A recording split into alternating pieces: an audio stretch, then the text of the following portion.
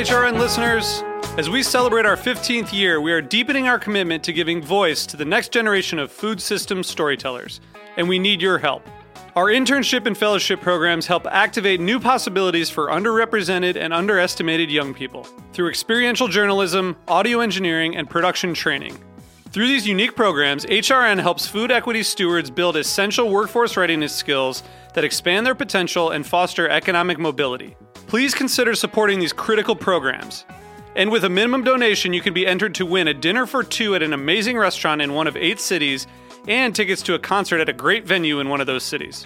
We have incredible partners across the country who have donated, as they also share our passion for helping to educate the next generation of food systems storytellers. Check out heritageradionetwork.org/15 to donate and enter to win today. That's heritageradionetwork.org/15 to donate and enter to win today. And make sure you donate before March 31st. Thank you.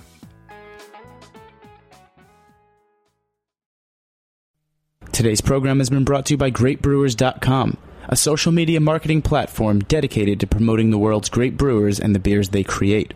For more information, visit GreatBrewers.com. I'm Greg Bresnitz. And I'm Darren Bresnitz. We're the host of Snacky Tunes. You're listening to Heritage Radio Network, broadcasting live from Bushwick, Brooklyn. If you like this program, visit heritageradionetwork.org for thousands more.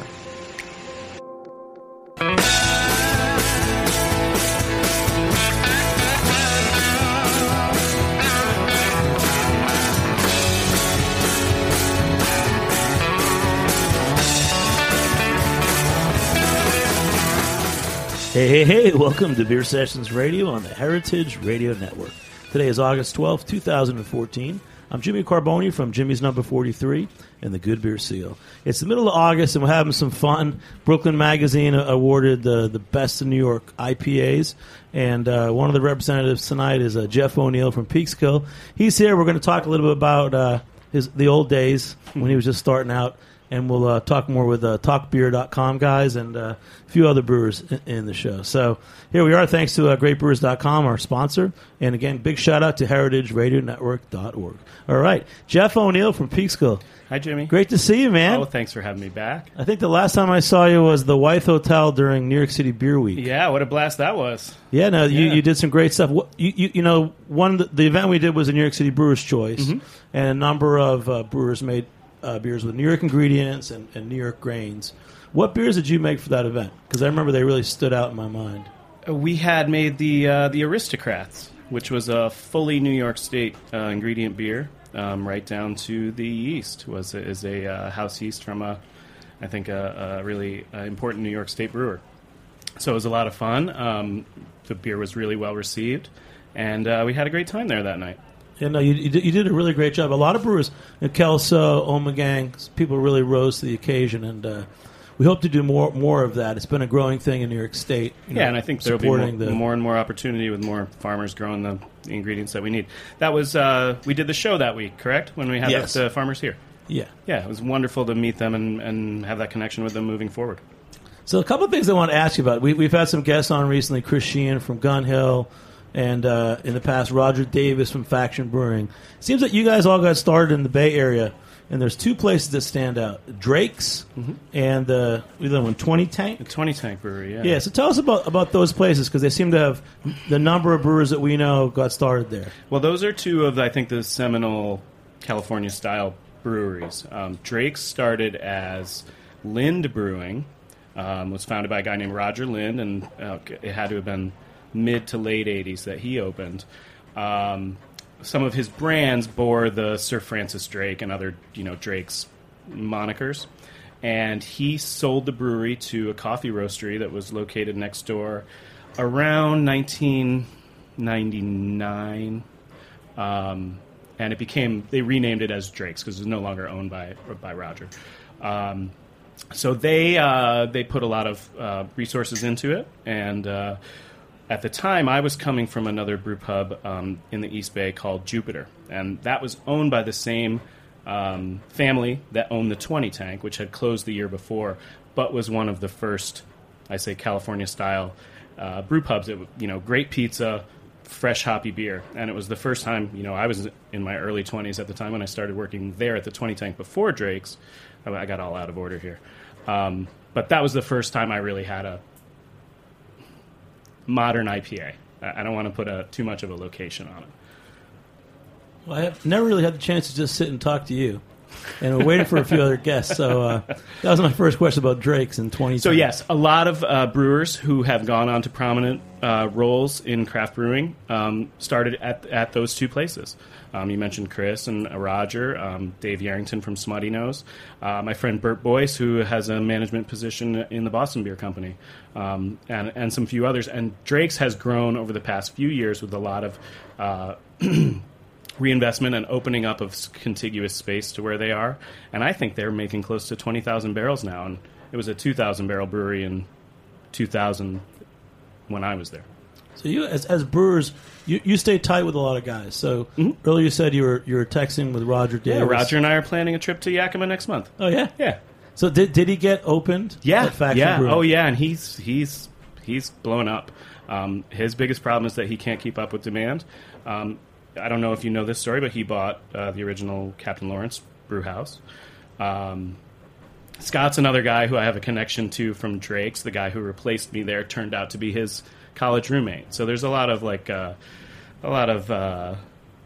familial things with it. No, that's wild. That's actually when one of our regulars was Jen Swartman from Blind Tiger, and she met Roger Davis, and for the same reason, he was here on the East Coast buying the old Captain Lawrence system. Right. And that's when we met him as well. Right.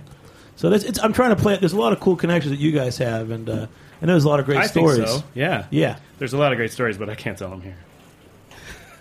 You're so good, man. Well, My kids one of might the be themes tonight is there was with Brooklyn Magazine, there was the best New York IPA competition.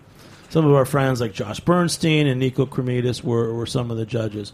And I guess we should announce them now since we can tell everyone. According to Brooklyn Magazine, the top 3 New York IPAs were Peak Skills Eastern Standard IPA, Other Half Hop Showers, and Port Jeff Party Boat. And look who's here. Our buddy Mike from Mike Philbrook. I never know your last name because you're Mike at Port Jeff to me, from Port Jeff Brewery in Port Jefferson. Everyone said you were the surprise winner. I mean, you're the third place. But were you surprised, or did you think you're making pretty good beers anyways? Oh, we're a little surprised. I mean, it was definitely honoring that blindly people chose that. So yeah. Sorry. That's good. Well, we're drinking Hop Commons. Jeff didn't bring any beer, so we don't get to try the Eastern Standard IPA. No, I have Did you bring any beers beer? on draft here? So we can try some At Roberta's. What do they have here? You know, this place, God bless them, they were our number 1 retailer last year. Our single best account. Wow. So it was a good bet that we're going to find something on here. So what's the IPA they have on draft here? We have Tiger Mom, which is a Britannomyces IPA that we made with the folks from the Blind Tiger last month, or possibly in June. All right. And Mike, I know you and Jeff both went to Siebel Institute in Chicago. Right. That's how you're. Now, tell us about that, because I'm trying to get a little background on you guys.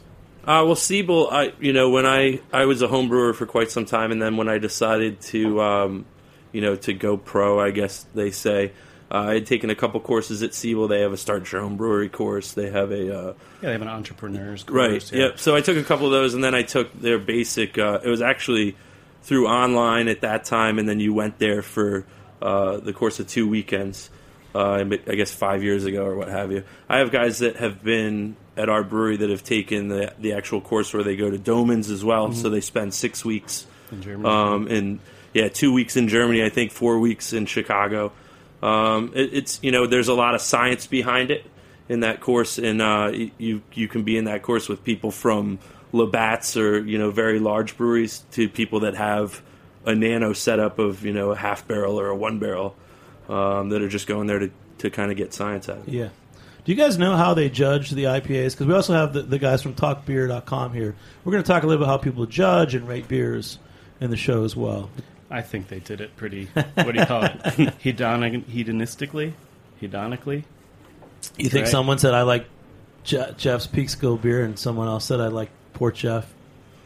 I saw a video, and it seemed like that they were tasting beers, and they kind of had a number count to some degree. Like they assigned some number of points. Right, so if you choose this beer first, and it gets that many points, and then the total of points wins the race, I guess. So. It seemed like it was probably 10-9, 10 Right. points for. Well, this, Yeah, exactly. It was kind of big news. It was Brooklyn Magazine's best IPAs. I think, is this Mike? It is. Mike Conklin, the editor of Brooklyn Magazine, just walked in. So this is come on. Oh, you got to talk on the mic. Come on in. Sure. So we're just trying to talk about how you guys, because we're also going to talk later about how different online sites rate beers. Okay. So this is kind of from what you created. Yeah, so tell us, sure. how did you guys judge the IPAs? How did we judge them? Yeah.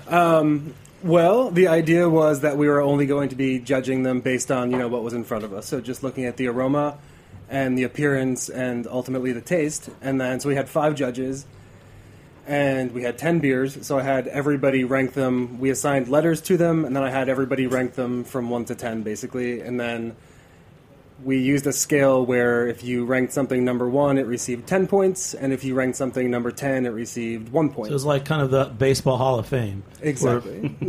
Major League, like All-Star or whatever, or the MVP or something. Yeah, MVP, yeah. So it wasn't like one of these BJCP or other type of judging. Did they know? No. Did they know what 10? Everyone know what 10 beers they were? Everybody knew which 10 beers Okay. were part of the tasting, yeah. But they didn't know which ones they were tasting. Correct. Yeah. Yep. So what did you think? I mean, you tasted you tasted 10 different IPAs from New York. 10 IPAs, yep. And are you familiar with all of them? Are you a big beer guy? I am, yeah. I had all of them except for Party Boat, actually. So And you liked it. Let's pop that, You got Mike. it, all right. sure, I'd love to. Poor Jeff. And in general, without you can not screw up your awards, but Yeah. what were your favorites? Well, You were the lone dissenter. embarrassingly, I was the only of the 5 judges. I was the only one who did not have Eastern Standard as number 1. I had Other Half's Hop Showers as number 1. I did have Eastern Standard as number 2, though. So yeah, those are obviously wonderful beers, and I was really impressed by Party Boat. I really love Single Cuts Half Stack. I think that's a really great beer. And then Great South Bay's Field 5. I think that rounds out the top 5. Yeah, those are kind of the ones. To be completely honest, I was surprised by Port Jeff. I think a lot of people thought Barrier's Money would come out a little higher than it did. But I don't Barry know. makes a lot of good beers. They sure do. Yeah. I think their favorite IPA for me, I mean, it's the one that's a rye, and they changed the name. Oh, it was like the Sierra Nevada Evil Giant. Yeah, the Evil Giant. Yeah. So they make so many good beers. But we got Oz and Gene from TalkBeer.com here too, guys. Welcome to the show. Thanks. Cheers. Cheers. And so Oz, we know you from we've had you on the show before, and I know you know a lot about beer. Of the beers they're talking about, what are some of your favorite IPAs from New York? I absolutely do love the peak skill stuff going on. Eastern Standard, I was lucky to try Higher Standard when it was still sitting in the bright tank, and that was lovely. Wait a minute. How did that happen? Just happened to be touring around there and got a And Oz lucky day brought his there. dad. His dad's here. These guys, TalkBeer.com, they brought like 4 guys. Well, we're community based, so that's definitely what we're aiming for here. Yeah, we travel with a posse. All All right. the time. So, yeah, Jeff, talking about Higher Standard and stuff. I mean, are you going to distribute more of the beers that you make? Because you've made so many great beers. We're at our essence is that we're a brew pub. So we're not really set up to do a ton of variety that way. We've been doing a quarterly, like a one-off thing that you've seen around. In fact, that's one of the beers they have on here tonight. So we're going to be doing a little bit more of that, where it's a limited release of something. But for now, we're sticking with the 3 core brands, and I think they're getting to where they need to be. What are the 3? Eastern Standard and Simple Sour? I Eastern think? Standard, Simple Sour, and Hop Common. Okay, so cool. an IPA, a sour, and a lager. Right. Cool.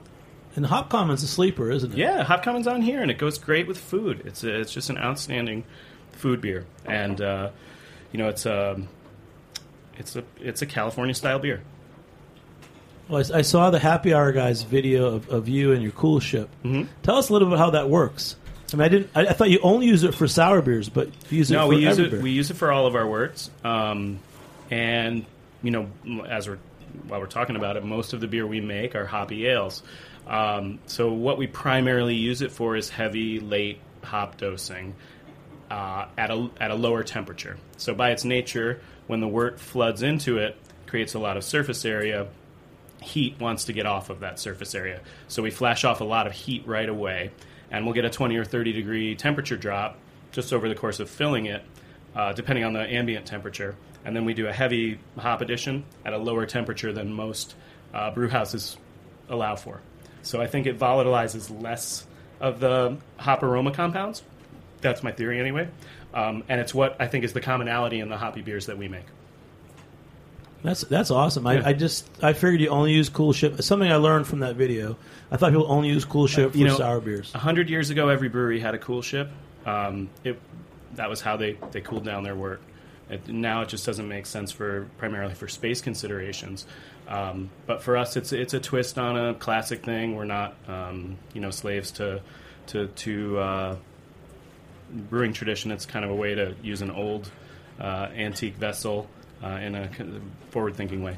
It's funny. There's so many traditions of beer. We were talking about the guys in Be United up in Connecticut. They opened the OEC traditional brewery. And they have a beautiful new brewery up there. You were there recently, so I don't know if we need to talk about them much more than that. But they're using their cool ship more for those, antique styles that people like to get really romantic about, like a la Cantillon or other lambic-style brewers. They're really doing open fermentation in it.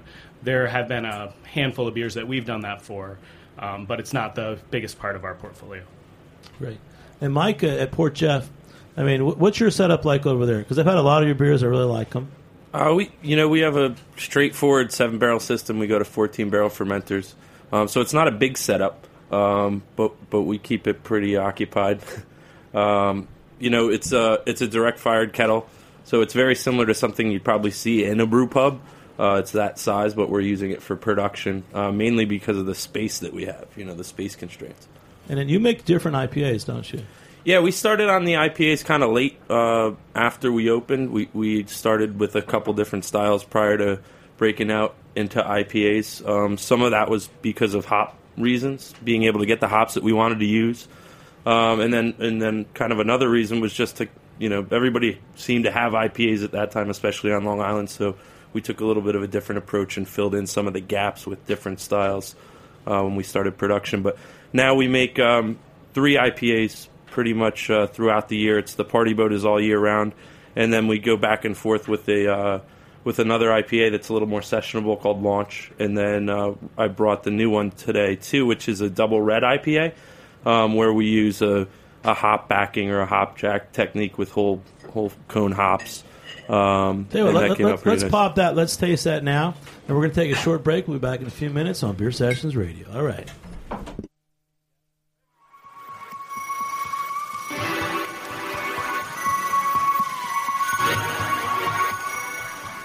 So, you like good beer? Whether you're a craft beer pro or just had your first sip of an IPA, GreatBrewers.com is your #1 beer resource on the internet. GreatBrewers.com bridges the gap between the world's great brewers and the consumers who enjoy their products. With so much information and misinformation out there, GreatBrewers.com focuses on education and leaves no stone unturned. Take the Great Beer Test on their website and browse through an extensive product catalog. Download their mobile Beer Cloud app, which includes a GPS beer finder, a beer sommelier, and descriptions for over 5,000 different brews. What are you waiting for? Back up that passion for craft beer with some solid information and education. Visit GreatBrewers.com today. Hey, welcome back to Beer Sessions Radio on the heritageradionetwork.org. Hey, we're out here in Bushwick, Brooklyn, in the back of Roberta's. Come on out, get a pizza. Maybe you can try on draft some Peekskill Hop Common and the special Tiger Mom Brett IPA. Pretty awesome place. I'm schwitzing out here.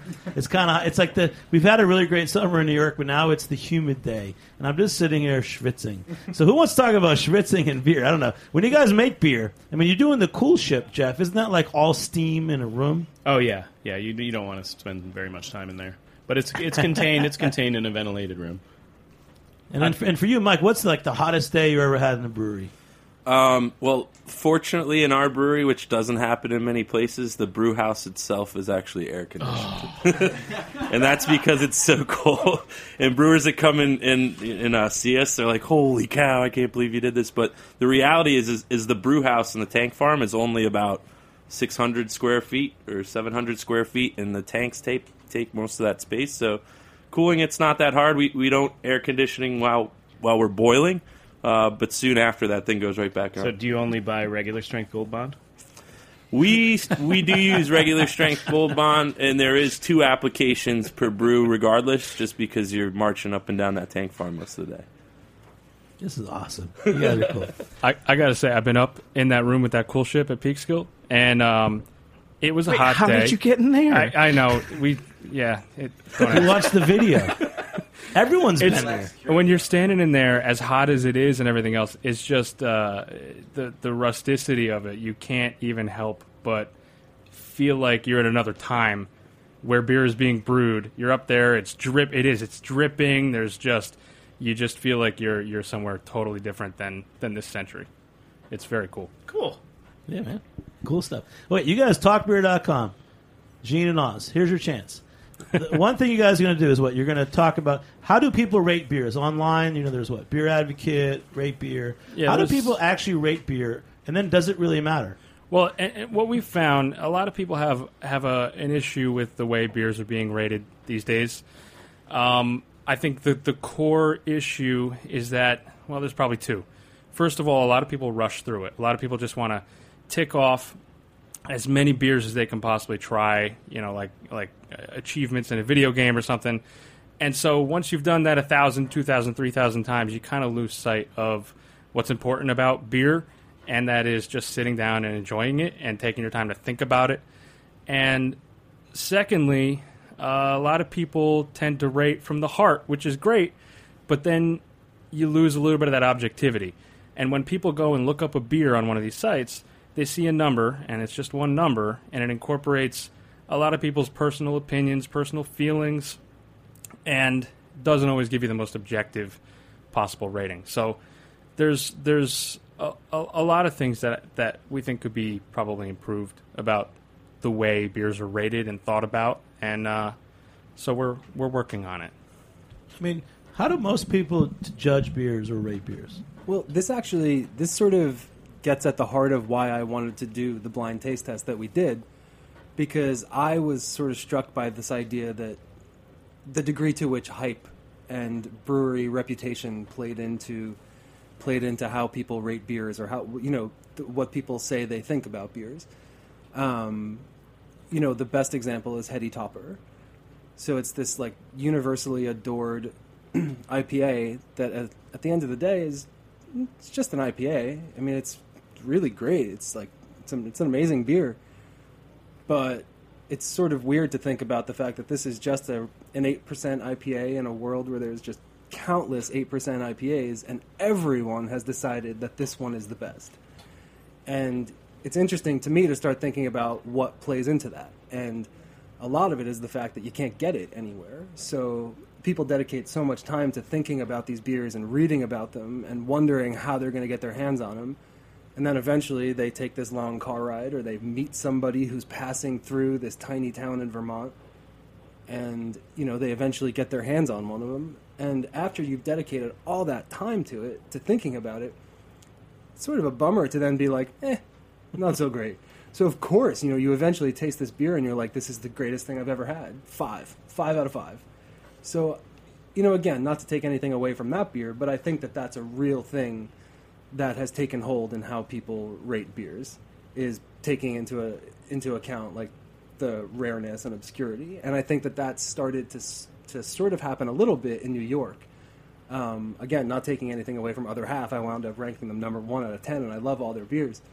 But I felt like they had just sort of recently been like christened, like they could do no wrong here in New York. Everything they did, everybody just like accepted that it was like no question, it was perfect. And so I just kind of wanted to get at the heart of like why that was happening.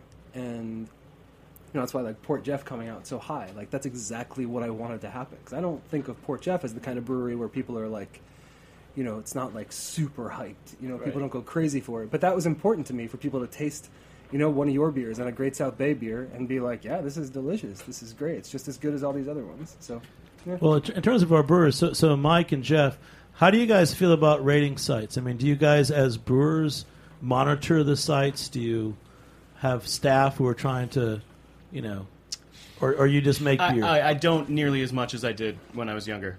I care much less. The one thing I want to piggyback on what you're saying is freshness is the king with this beer. So Hetty has this advantage of they've got this to this point, but the beer's fresh. It's gone on day one. Yep. Other half also has that. Totally.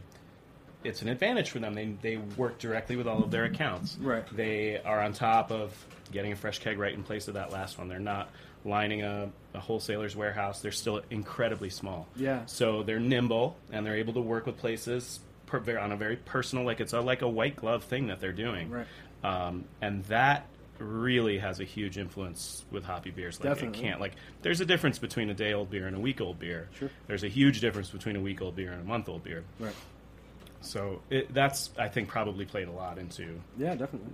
like a growler that got picked up at our place over the weekend versus a can that had been made a couple of weeks ago. It can be night and day. It's different. Yeah, I hear you.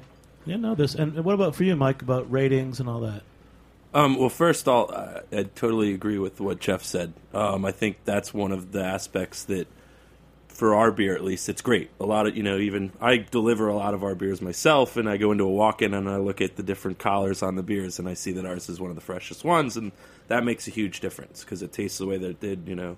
People ask me at the brewery, what's your favorite beer? It's the one that just came out of the tank. That's what I drink. Do they have dates on the keg collars?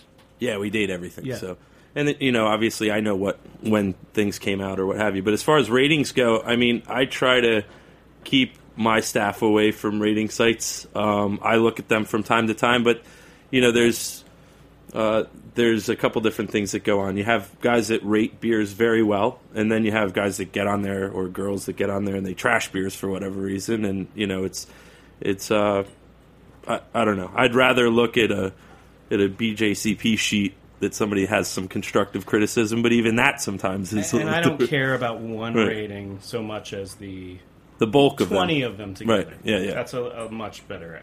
Right, and that's the thing is, as we've grown over the past 3 years, now we have more ratings for certain beers, and you can kind of see like, oh yeah, that is a good beer, and that one's not as good of a beer, so to speak, at least according to that particular community. So depending on what the site may be that rates it. All right. So what's Talk Beer going to do that's different? Yeah, well, we're going to do a couple things. I think one of the big focuses is going to be on trying to distinguish the difference between how rare or how hyped do you consider this beer, and then how good do you consider this beer. Distinguishing those, making someone think about that as two different things, I think is really important.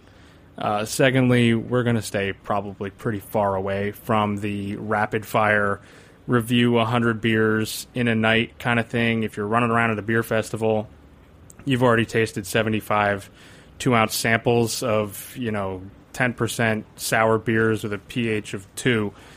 And then you have, something really subtle like a session ale. Then your last beer is a 3.9% session ale or something. It's not probably the right environment for you to be rating that beer. Where'd you go, Jeff? Oh, to Belgium comes Cooperstown. Oh, you were in Cooperstown. Yeah, that was this weekend's adventure. I saw photos of the Port Jeff van driving up there. We did, and we caught First year I missed it. We were there for 4 years straight. We missed it. Yeah, I didn't see you there. Yeah. You could have seen our couch. We got a lot of hype for our couch. I'll be back next year. Well, this is kind of an interesting show. You're talking about IPAs. And Michael, you're really the guy that got this started. How did you put together that panel? Because you got some interesting people. Yeah. Josh Bernstein, obviously, I think, has he been on the show before or no? Yes. Yeah. Yeah, I don't know. I just kind of went through my email and figured out who the people were that I had corresponded with about beer. And Nico, I actually listened to his episode on here just a couple nights ago.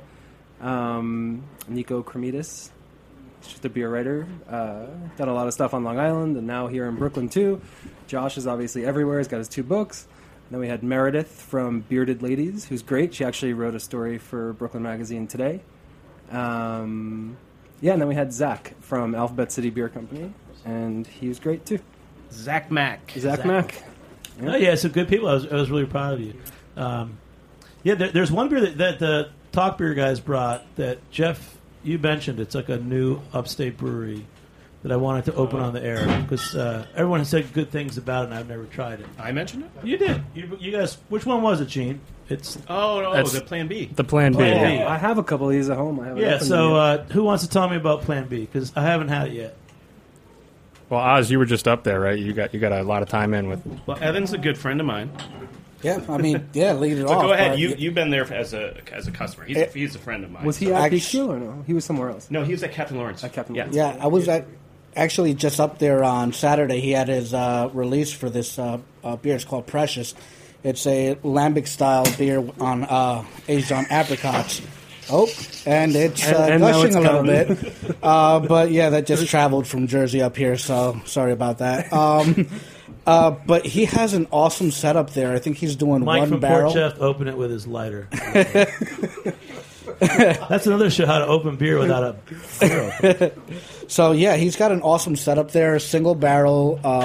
He's doing the brewing there, barrel aging himself. Tiny little farm that he has right next to his house, and he sets up a road stand right in front of the place. We got there a little early because we knew it was only a 10-case release, and basically we got to sit around and watch chickens walk in the yard, and he's got his own little bee nest there, and it's a really awesome place. I mean, couldn't be friendlier people, and I believe he's using 100% New York State ingredients, which is pretty What awesome. town in New York is it? Fishkill? Yeah. Fishkill. It's the closest brewery to my house. And so you're buddies with him, Jeff? Yeah, I've known him for Tell a us few years. about what he's doing in your Well, eyes. I mean, he's the ultimate nano farm brewer right now. I mean, he's going out of his way to source all the New York ingredients that he can, and he's hustling around farmers markets selling every one of these by hand. So it's a really, it's kind of through the looking glass. Like this wasn't possible to do just a few years ago. And he's one of the first, I think, full-on, possessors and users of the farm brewery license. Like he's taking it to a level that nobody else has yet, on a very small scale. So he's doing all New York State ingredients. Mm-hmm. Wow, that's awesome. You guys are so cool. We got so much more to talk about. In fact, Finback missed out on the Brooklyn Magazine IPA competition. They sent in a special beer. When we come back in a few minutes, we're going to taste that on Beer Sessions Radio. All right.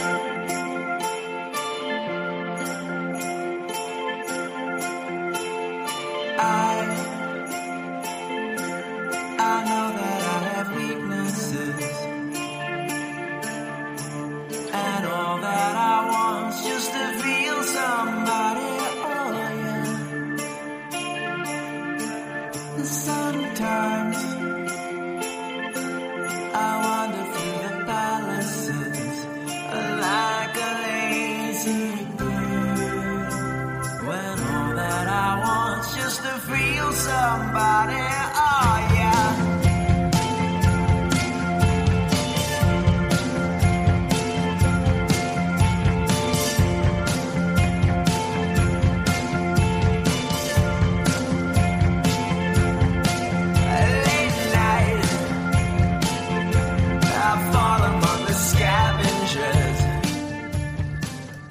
Hey, welcome back to Beer Sessions Radio on the Heritage Radio Network. I'm Jimmy Carboni from Jimmy's Number 43 and the Good Beer Seal. We're hanging out. We got Jeff O'Neill from Peekskill, Mike Philbrook from Port Chef, and a cast of characters, Brooklyn Magazine, TalkBeer.com.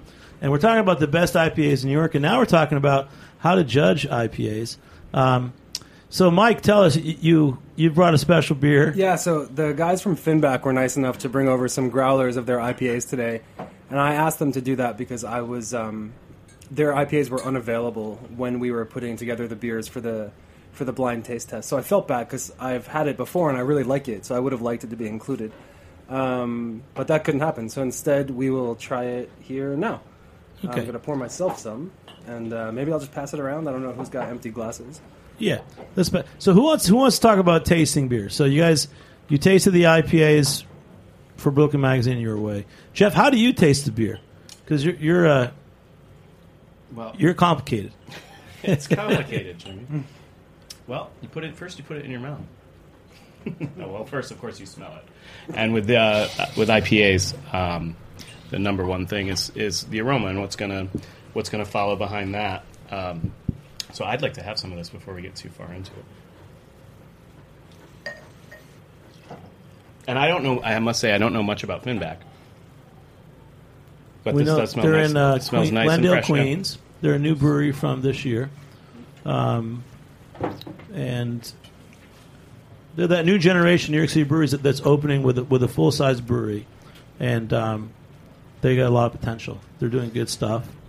Just getting their feet out there. Well, it has that big tangerine nose. They're hitting the street on their own too. I run into them around town. Yeah, self-distributing. Yeah, so I think that's a very important thing, especially when you're starting off. You get that feedback right back to the, to the source. We know them all. Basil and Kevin, they're great. They were award-winning home brewers before that. They really paid their dues. They raised the money to open a brewery, and they're working really hard. So cheers to them. Yeah. I know Basil actually dropped off this growlers for That's you, great. Michael. So, and that's the way a lot of guys are starting. And even Mike from Porch F, we first met. You were self-distributing too. Yeah, that's right. So we did in this. I still self-distribute on the island. We have distribution in the city now. It's just makes a little more sense to have somebody else hike it from. Oh, you are working with somebody now? Yeah, in the city. It's called Grapes and Greens. It's a division of J. King's. So they carry our beer. They carry a cider, and they carry Long Island as well. Oh, great. In the city, so throughout all the boroughs. Yeah, and the cider's great. It's Critz Farms, Harvest Moon from Harvest Moon. Casanova. Oh, yeah. Yeah, it's good. Yeah, really good stuff. Now, Empire Brewing uses a lot of their produce. Oh, really? Yeah, in their beers and in their restaurant. Yeah, good stuff. Interesting ciders. They blend various things into the cider. Oh, that's interesting. They tend to be less sweet, which I kind of like. Yeah, no, that's a great trend. Dry ciders in New York. So, Gene and Oz, so you guys talk beer. If you're on a rating site for beer, how would you guys judge this? Well, if I were on a rating site for beer, first of all, I would have probably tried this blind, because I think one of the biggest things anybody can do to educate themselves about how to taste anything, especially beer, where there's so much going on, and beer is interesting because there's so much hype and there's so much backstory behind everything you drink. Blind tasting tells you a lot about yourself, and it tells you a lot about your assumptions about things that you're tasting, and it tells you a lot about how your mind is going to play tricks on you, and tell you that you're not tasting things that you are, or that you are tasting things that you're not. So that, first and foremost, that's one thing I want to stress. Or you don't know what you're talking about. Or you don't know what you're talking about, yeah. Which usually happens when I taste blind. And that's fine. Most of us don't know what we're talking about ever, let alone when trying to do something as complicated as tasting beer. I think the freshness, again, going back to the freshness with an IPA is so critical.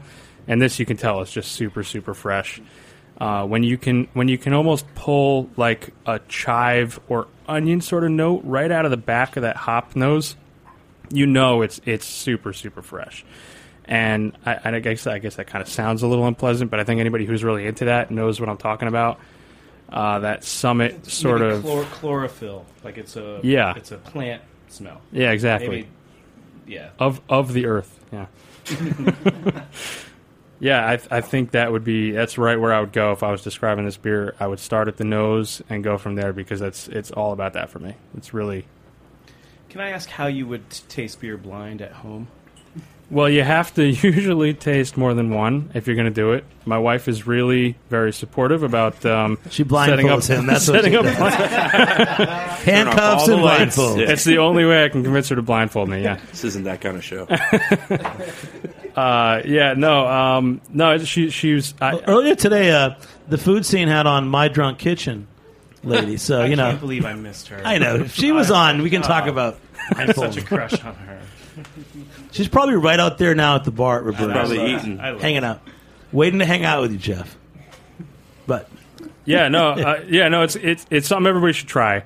Convince somebody that you're or work with a couple friends who are also into it, and do some blind tastings and take notes and be honest, and you'll be better for it. After you've done it a couple times, and taste really similar stuff, like a couple different kinds of Pilsner, and taste things that are very challenging and that you expect to mess up on, or that you really think it should be obvious, and you'll be amazed sometimes at what you think you're tasting when you're really not. What are the awards that really matter? I mean, there's GABF, there's TAP New York. I mean, you guys as brewers, Mike and Jeff, is there anything you want to win or do well at? Because you never want to lose, right?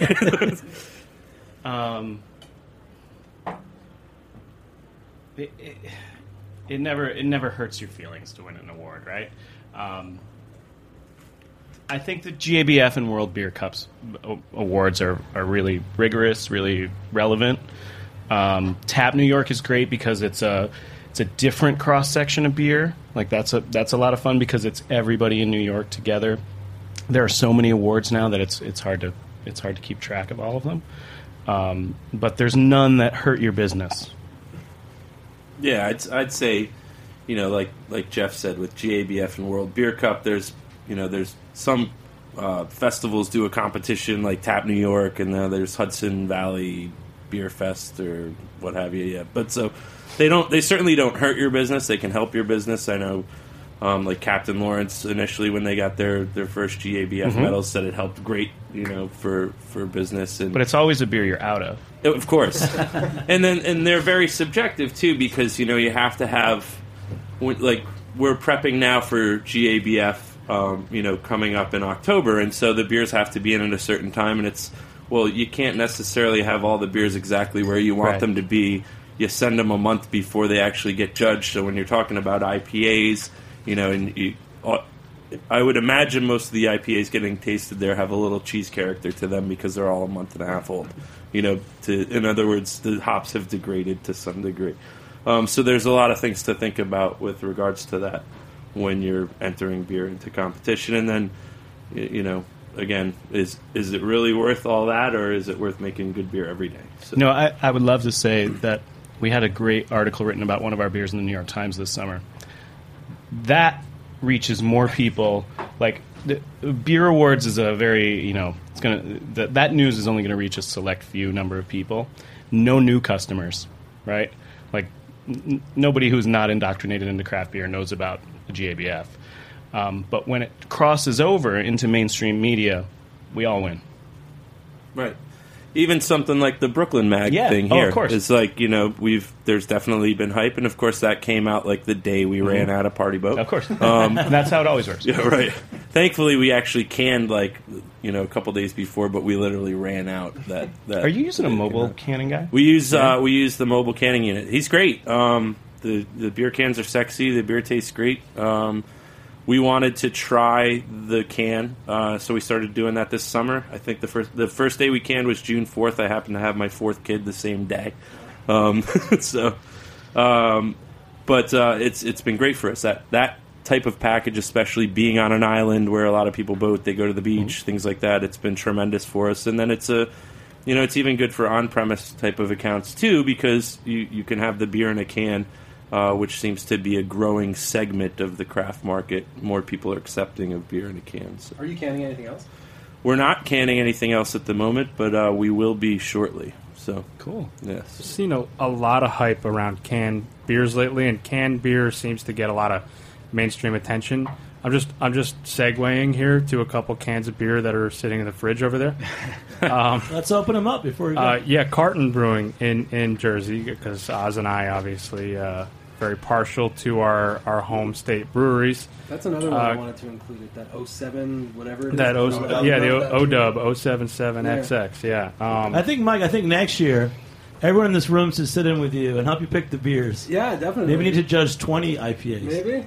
Will you do the IPA again, or will it be a different beer style? Well, I have dreams of doing it with a darker beer for the fall. Oh, that's great. But we'll see. So it'll be a regular... No. Was this the first one? This was the first one we did, and it was pretty successful and it was fun, certainly. To get the band back together for another... Get the band back together, yeah. So, Jeff, talking about dark beers, if you were going to make a dark beer that you would want, a style that you would want Brooklyn Magazine to do a competition in, what style would that be? Or a style that you would like to make?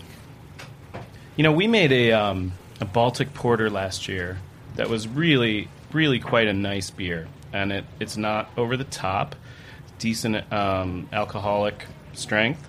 That's maybe an underrepresented style. We do a stout in the springtime, but it's got to be something that more, everybody's making an IPA. Yeah. Not everybody has a stout every day Right, of the week, exactly. right? That's the problem with that approach. We'll see. And Mike, you have some dark beers too, right? We do. We get a lot of success with our dark beers. Our porter has probably more of the regular handles that we have in bars as our porter versus anything else. We thought it would be the pale ale. And There's a couple of dark styles I'd love to see more porters, and I don't know if they're hard to make. I'd love to see some kind of dunkels. I like a little color in beer. yeah, so make a porter, make a stout, but I think porters actually, from a brewer's perspective, are kind of easy to make because you don't have to worry a whole lot about haze, and they're fairly forgiving. But once you get the craft down, you make it right. It's a great beer. So, all right. Hey, Gene and Oz, why don't you guys say a few last things about talkbeer.com? Because it's kind of cool. Yeah, no, I mean it's a very cool community. We didn't intend for it to be a big thing. It's growing like crazy. People really are digging it. It's just a whole lot of people who are really, truly, deeply into craft beer as kind of their first love, or at least that they wouldn't tell their actual first love. But no, I mean it's a lot of great people. It's a lot of great people with really intentions to make a much more positive impact on the community. We kind of felt like online beer culture was straying a long way from what it had always been in real life, which was just this positive, mutually beneficial community of cool people trying to do cool stuff, and that's what we strive to be online now. So it's a good thing. All right. Cool. Hey, this was a great show. We covered a lot of bases. Mike, thanks for including us in your Brooklyn Magazine Best IPAs. And Yeah, of course. And Thanks Jeff for including and us. Mike from Sure. Fort Jeff and Congratulations. Talk Beer and all these guys. Special event coming up, our 5th annual Pig Island event. It's all about New York State pig farmers. We got 27 chefs. Work with 6 Point and New York State cider and winemakers. It's a special event. PigIsland.com, September 6th. Check it out. In closing, I'd like to thank our sponsors at GreatBrewers.com who helped to bring this podcast to you tonight.